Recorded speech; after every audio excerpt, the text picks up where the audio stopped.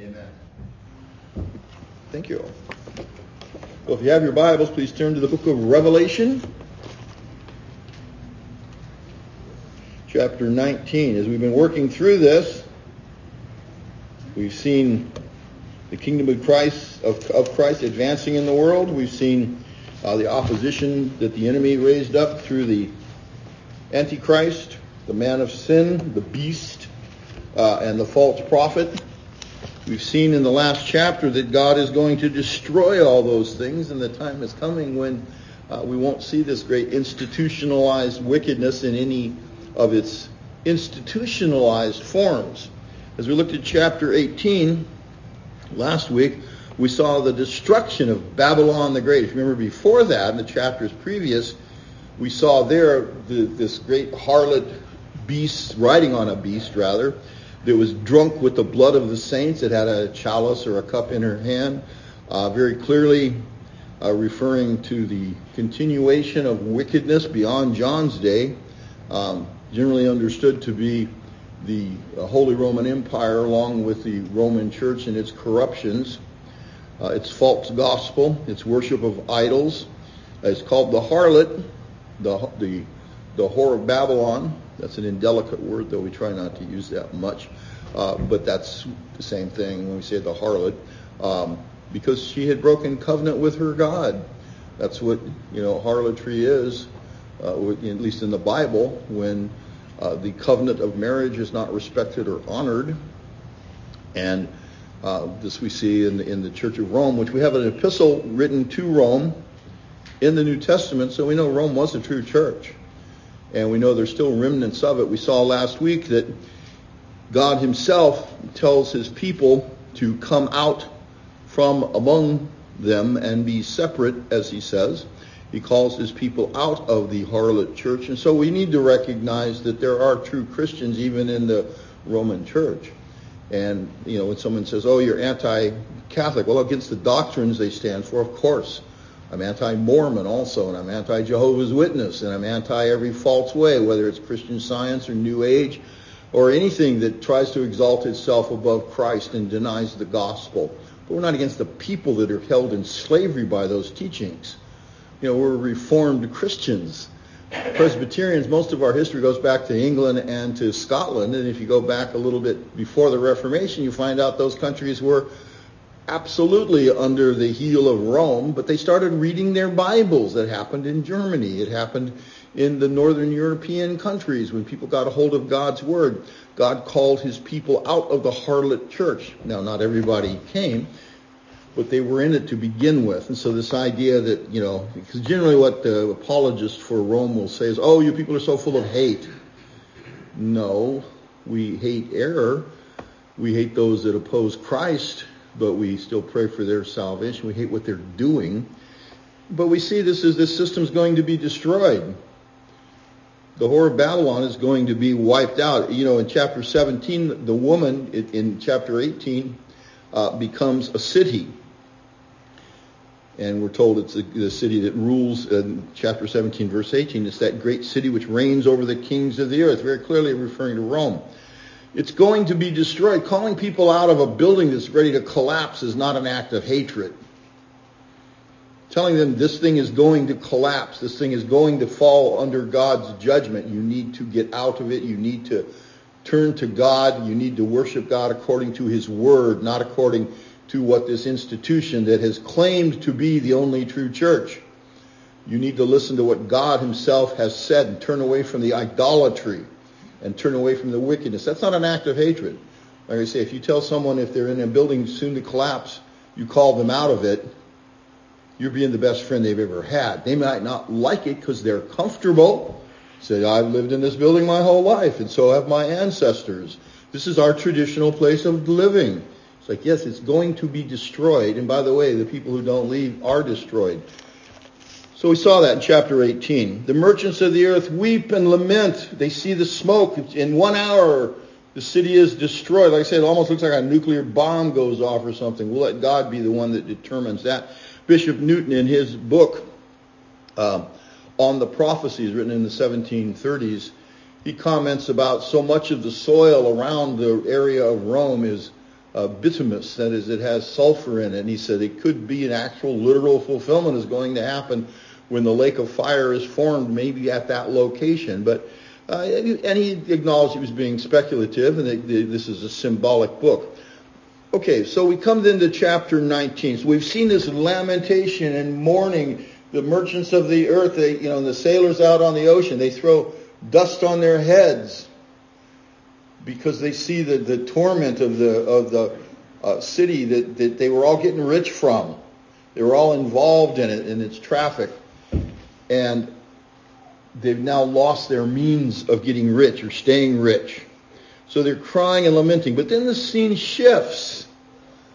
And this thing that's on earth, and this harlot city being destroyed, it held the people of the earth in utter thraldom. That's a big word for slavery. I had to look it up at one point years ago. It held them in utter thraldom as slaves spiritually to this whole system that if you don't do what they tell you and follow their ceremonies and their sacraments, you'll go to hell. And held them in bondage, had them worshiping idols, calling upon every saint that ever lived, pretty much. Everybody except Jesus. The Bible says, whosoever calls upon the name of the Lord shall be saved. And so what did the devil do? Oh, you don't go to Jesus. He'll be angry. You need to go to his mama. Go to Mary. She's a lot nicer. And she'll talk to Jesus for you. Okay? And that's where the cult of Mary comes from, where you need to call on to the saints because they'll intercede for you. No, beloved. That's a form of idolatry. You need to call on Jesus Christ, the one true Lord Jesus Christ. That's where salvation comes. So the devil knows that, and that's why he throws all this saint worship and stuff among Protestants and evangelicals. We hear all this garbage about affirmation. You need to make an affirmation. You need to speak reality into existence. Well, that's funny because that's what God does. That's not what we do.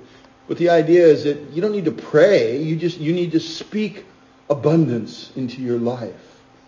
That's taught in some of these, apostate churches in our own community. And people are just, they lap it up like dogs, okay, going for after whatever dogs go after, okay? Because, wow, that's so great. So, yeah, because the devil will have you doing everything except calling upon God in prayer. Because he knows. You start talking to Jesus, the devil's plan is done, okay? Because Jesus is a real Savior. And whosoever shall call upon the name of the Lord shall be saved. And actually the old King James, I love it. Whosoever calleth upon the name of the Lord. That old TH ending, it's and we could say it in English, whosoever is calling would be a continuous idea in modern English. It means you keep calling. Because prayer is like breath for the Christian. And that's what defeats the enemy. Chapter 19, we see that while men on earth are lamenting, the saints in heaven are rejoicing. Get a different perspective on all these world events. Everybody on earth is pulling their hair out and is throwing dust in their heads, lamenting, crying, oh, the great city has been destroyed.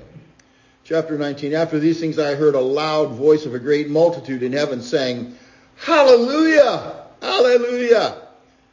And that's what the Greek is also, beloved. Salvation and glory and honor and power belong to the Lord our God. They see what's going on in the courts of heaven. They look down. They see this great destruction of the harlot church. And they're praising God. They're not lamenting. They're not throwing dust on their heads. They're thanking Him. They're shouting, Hallelujah. Remember, Hallelujah. I'm dangerous. They gave me a couple semesters. I actually had 4 semesters of Hebrew, and I studied it over the years.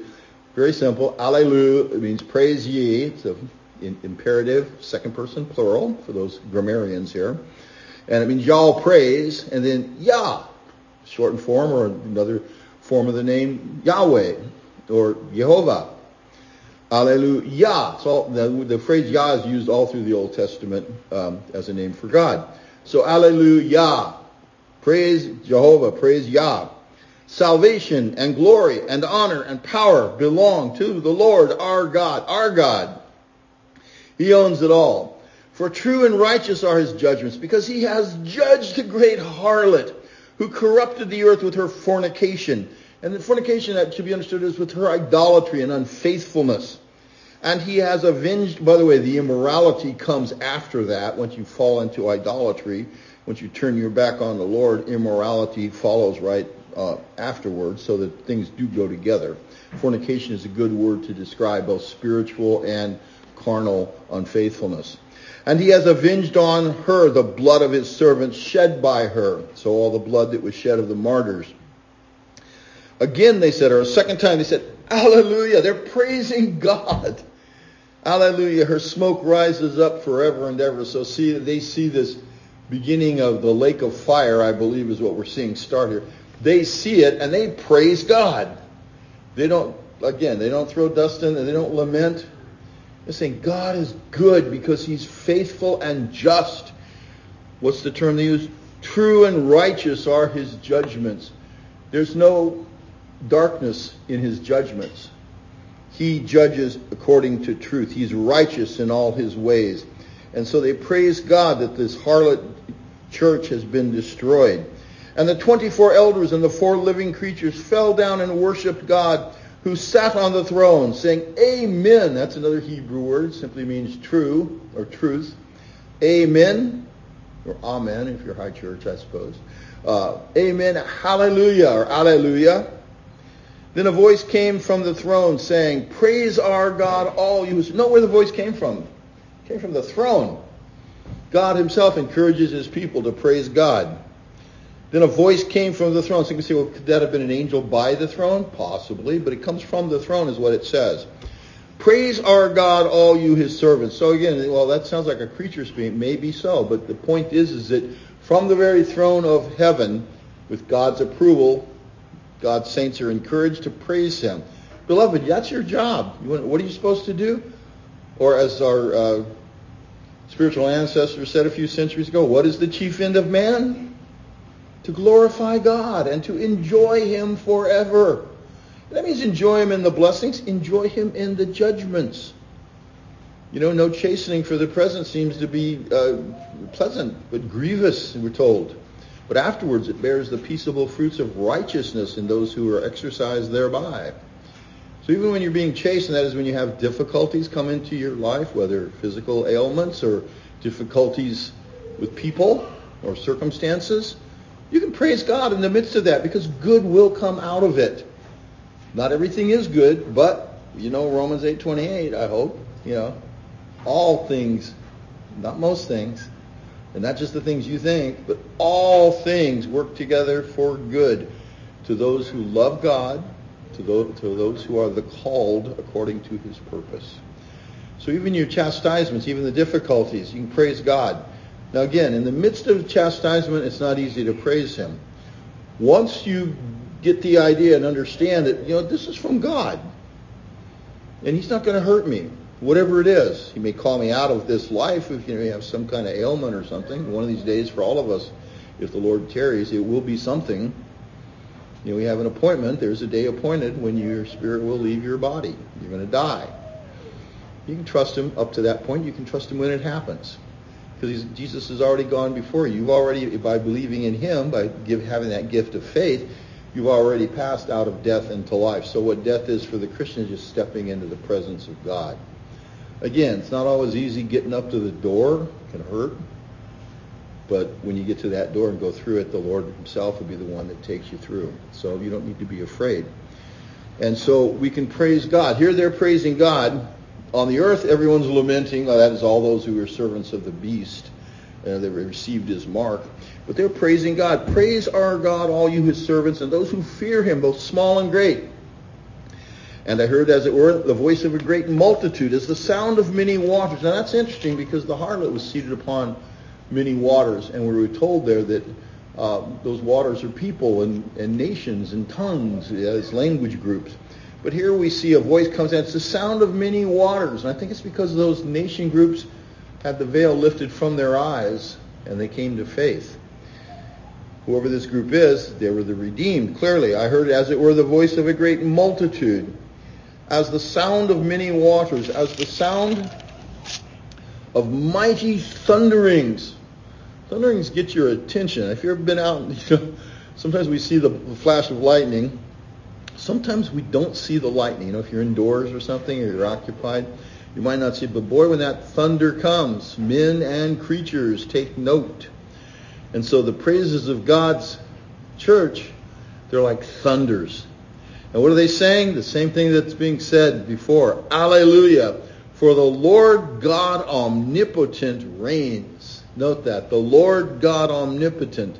That word omnipotent means all-powerful. Pantokrator in the Greek.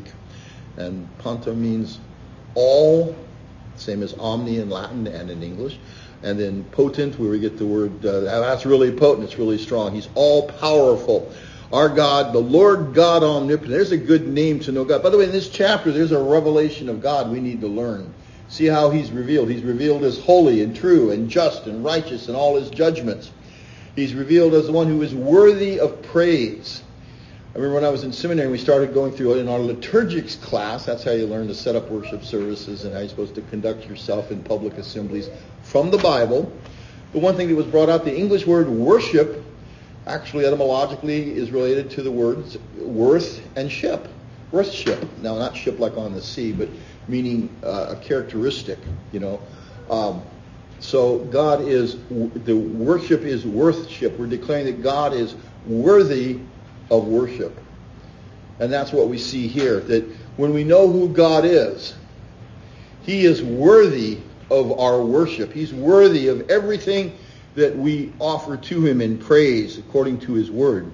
Note that, for the Lord God omnipotent reigns. This is a thunderous voice of praise coming from God's people. And by the way, beloved, that's you. Okay, we're part of that. If you're trusting in Jesus, you might say, I'm kind of flaky. We all are. So are all the saints in heaven. Okay, they were anyway. So Christ came to redeem a bunch of flakes. All right, sinners, fallen in Adam, corrupted in their natures, hateful to God and to each other, apart from the restraining grace of God seen in family and in culture.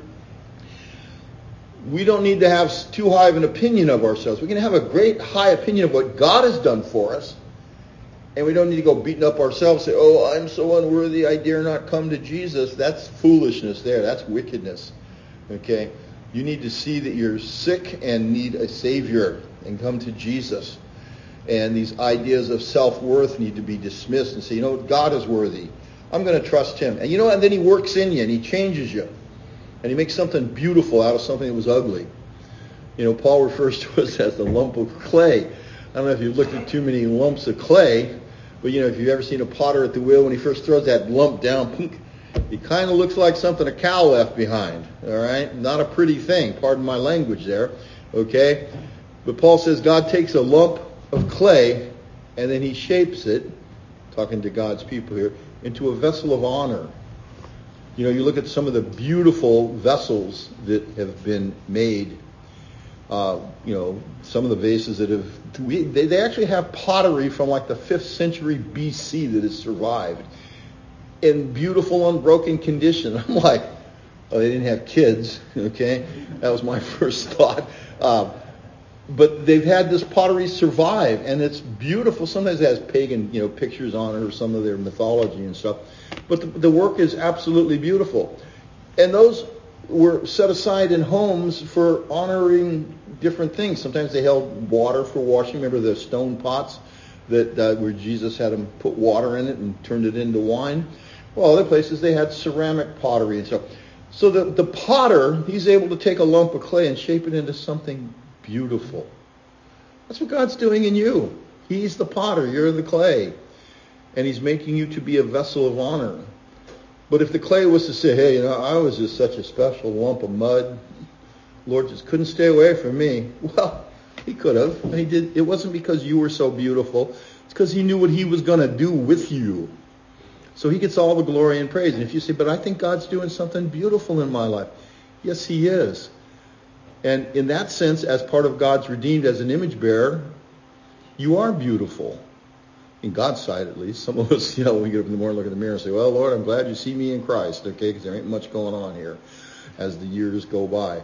The Lord knows what he's doing. God's making something beautiful out of you. And so you give him all the glory and praise, okay? We hear stories about, the frog that got a kiss and turned into a prince. Girls don't use that as the standard for choosing mates, okay? Not all frogs turn into princes. But the point is, we know that story. And it's nice because it's like, this little ugly little frog. Frogs are cute, but, not necessarily spouse material. But then this miracle happens in the story, and then now there's a prince. Well, that's what God does in you. That's what he did for these people that are here praising. That's what I'm talking about. It. This vast, huge multitude of people whose voice comes like the sound of many waters. I don't know if you've ever been to Niagara Falls, or we have some waterfalls around here. I think pretty much everybody's visited. They're loud, okay? Niagara's really loud, and I've been there, and it's awesome and terrifying in one sense, so you don't want to get too close, but it is really beautiful. This was a sound like that. It's this thundering sound of praise. Hallelujah! For the Lord God omnipotent reigns. There's the doctrine of the sovereignty of God. And notice nobody's arguing about it. You don't hear anybody say, hallelujah for man's free will. Doesn't come up in this discussion, does it? Hallelujah that we were so smart that we made our choice. And we chose Jesus. We did him a big favor. None of that comes up because that's all garbage. Okay? If you made a choice for Jesus, and if you're a Christian, yes, you did make a choice for Jesus. It's because the Holy Spirit inclined your heart to do so. So if somebody says, well, I chose Jesus, you don't need to argue with them. Yeah, of course you did. That's how you get saved. But why did you choose Jesus? It's because the Holy Spirit changed your heart. You heard the gospel, and the Holy Spirit wooed you to Jesus. You saw how beautiful Jesus is. The hope of salvation was held out for you. And it took root. Well, you'll appreciate the hook was set. Okay, the Holy Spirit's the one. When Jesus actually used that, when he said, no man can come to me except the Father who has sent me, draw him. Now, it wasn't with a fish line and hook, but when Peter dragged in the net of fishes after the resurrection, when they were up on the Sea of Galilee, that word for drag, it's the same word that Jesus used when he said, no man can come to me except the Father who has sent me, draw him. Same word used of those fishes when Peter dragged them to shore. Now, they weren't willing. The way God works in us is he makes us willing. He makes us willing to worship. He makes us willing to praise. Look at this, a celebration in heaven because of God's judgments. Now, we can celebrate and praise God for the work of salvation, and we ought to. But we need to also recognize when God strikes the wicked and takes them away, that's reason to praise. I don't know anybody, maybe some blooming idiots somewhere out in the desert, but I don't know anybody that was upset over the fact that Nazi Germany fell, okay? I don't know anybody in their right mind. There are people that are still communists, but when the Soviet Union imploded and changed, hopefully, okay, at least outwardly, I think they did, and hopefully inwardly, they seem to have a love of things there that they're good, and they're not really we shouldn't look on any man as our enemy, okay? There are political systems that we need to be aware of. But the point is that nobody laments, oh, communism fell. Maybe some college professor somewhere that teaches political science to some uneducated young people. But nobody laments the fall of the Nazis. We praise God for that. Thank you, Lord, that you swept away that evil thing. I've mentioned before, I enjoy sometimes watching movies that were made either right before World War II or during it when the Nazis were in power. I don't like anything about those guys, okay? Let me tell you that. But when they show, it's a contemporary movie from that period, and they show the guys walking through the hallways and everything, all marble, and all the SS guards are in there beautiful. They were, in the time, considered to be that way. Now we look at it as evil. A black widow spider is beautiful, by the way. So is a rattlesnake. There's a lot of beauty there, but we know what it is, okay? But if you didn't know what it was, you might go, oh, that's kind of cute. But, they're standing there. They think they're looking good. And they go in and everything's in order. The Nazis are totally in control of everything. I told my wife, I said, I enjoy these kind of movies. She said, what? I thought you hate it. I said, oh, I do hate it. I said, because I know when I watched this, it's been about 5 years that was gone off the face of the earth, lying in rubble. God destroyed them, and he took them away. And their leaders were held accountable for what they had done, at least most of them were. And it was done. Again, there's still idiots running around trying to promote that, but it's more like ants at a picnic, okay? The point is, when God sweeps away evil, we ought to be rejoicing. When we see institutions that promote abortion, when we see governments that defend it, they're going to be swept away if they don't repent. And we ought to rejoice.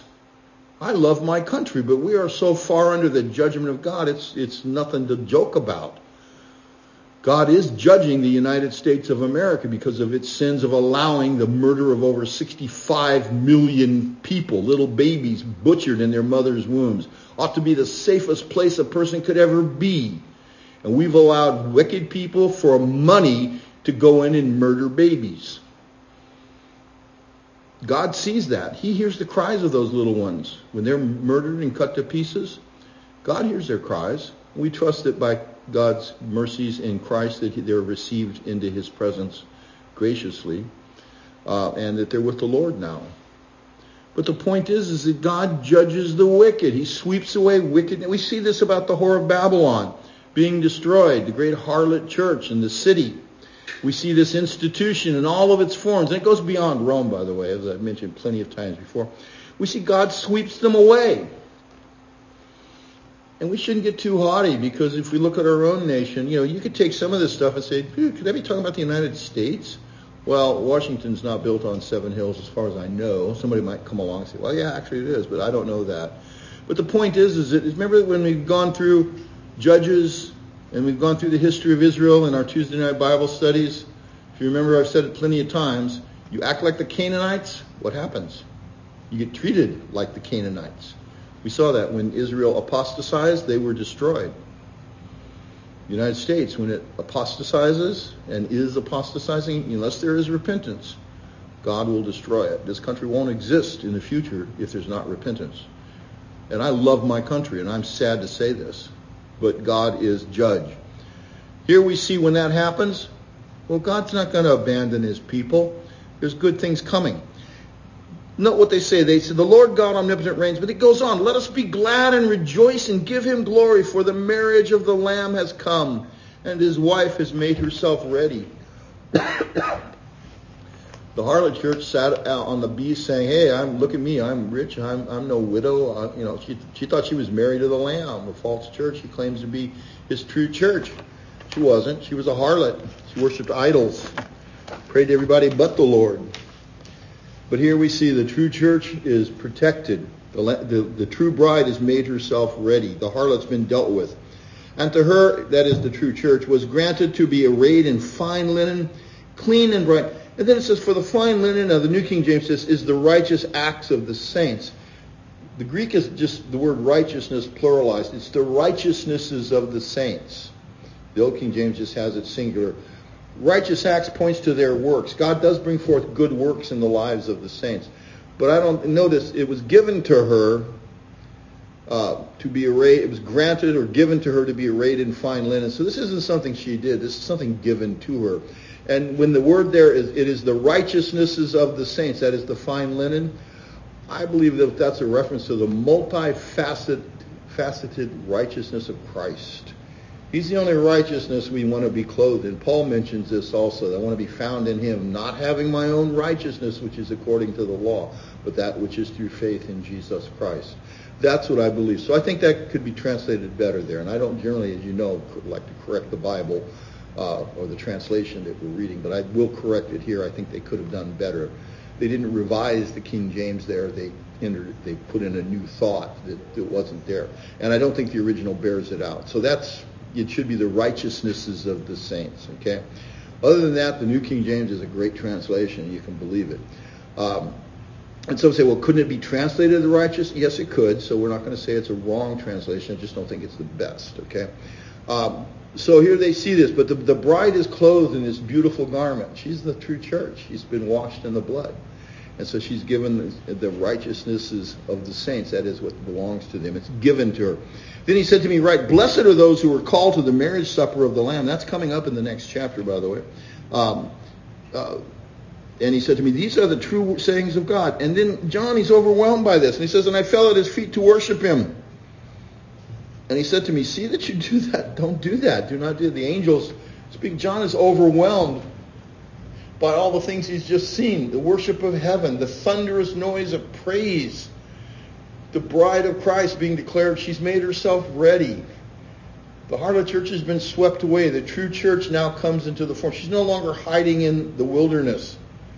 She's now present, and she's going to prosper.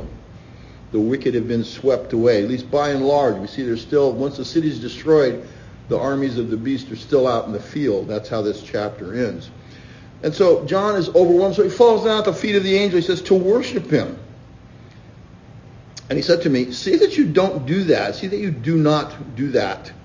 Or that you, do not do that. He's saying, don't. Look to it.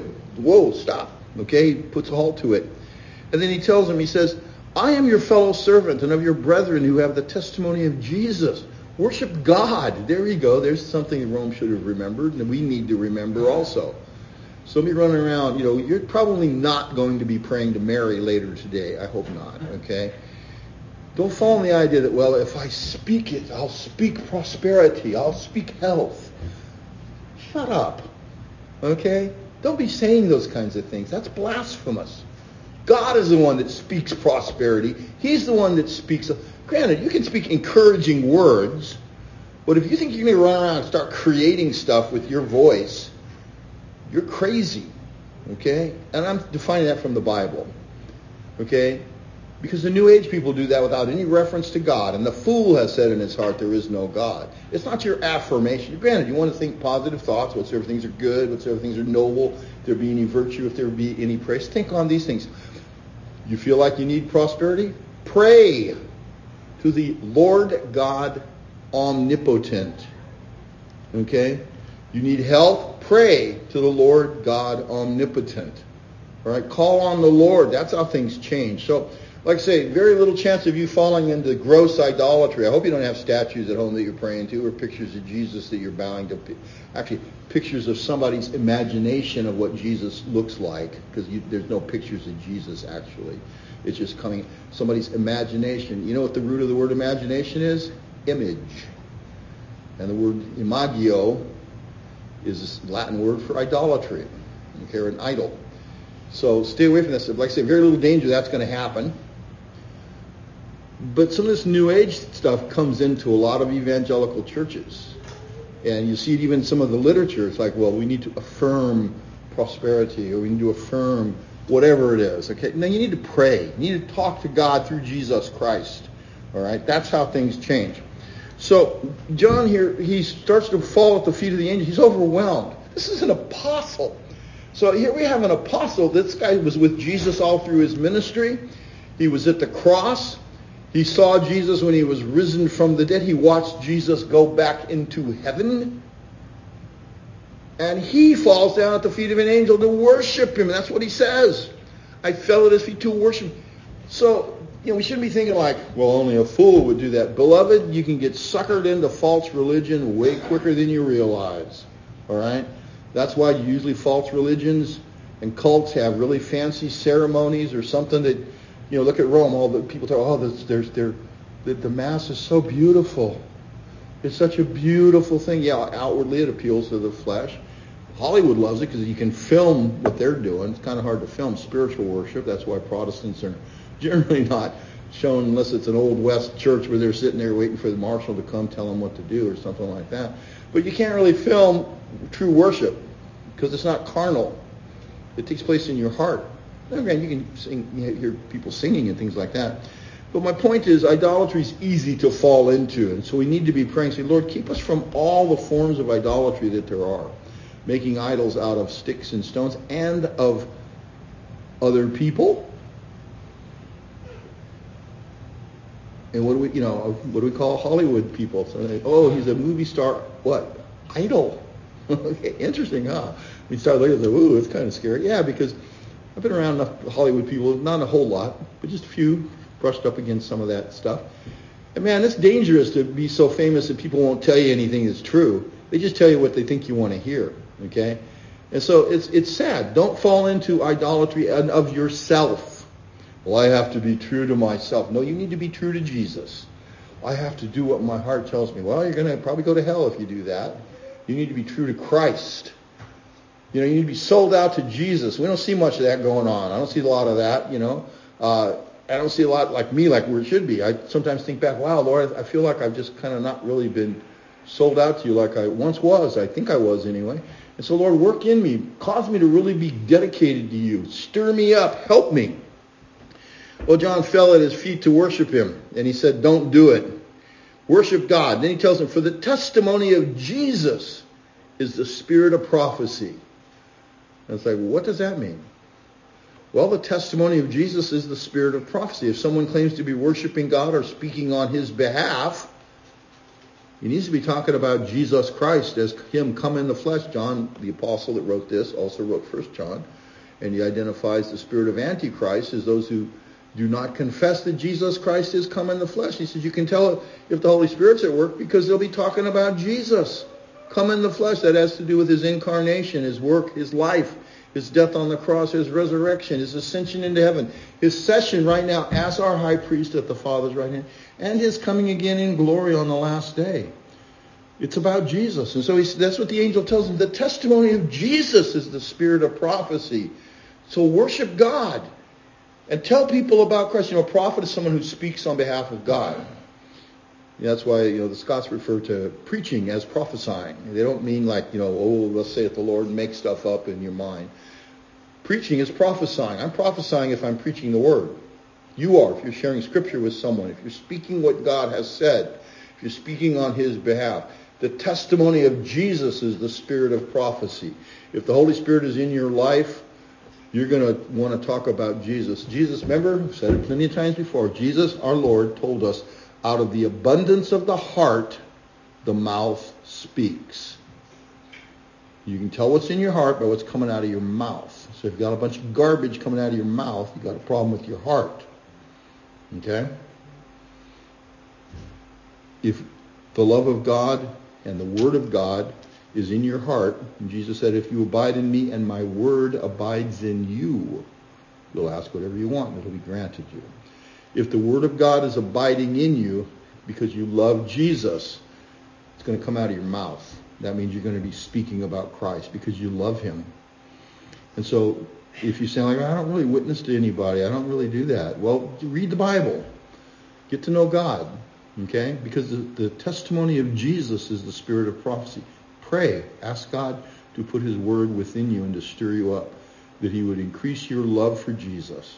And through Jesus, through God himself, the triune God, Father, Son, and Holy Spirit.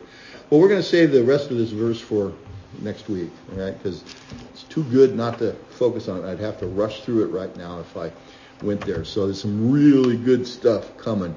But what we see where the world is lamenting, the saints are rejoicing.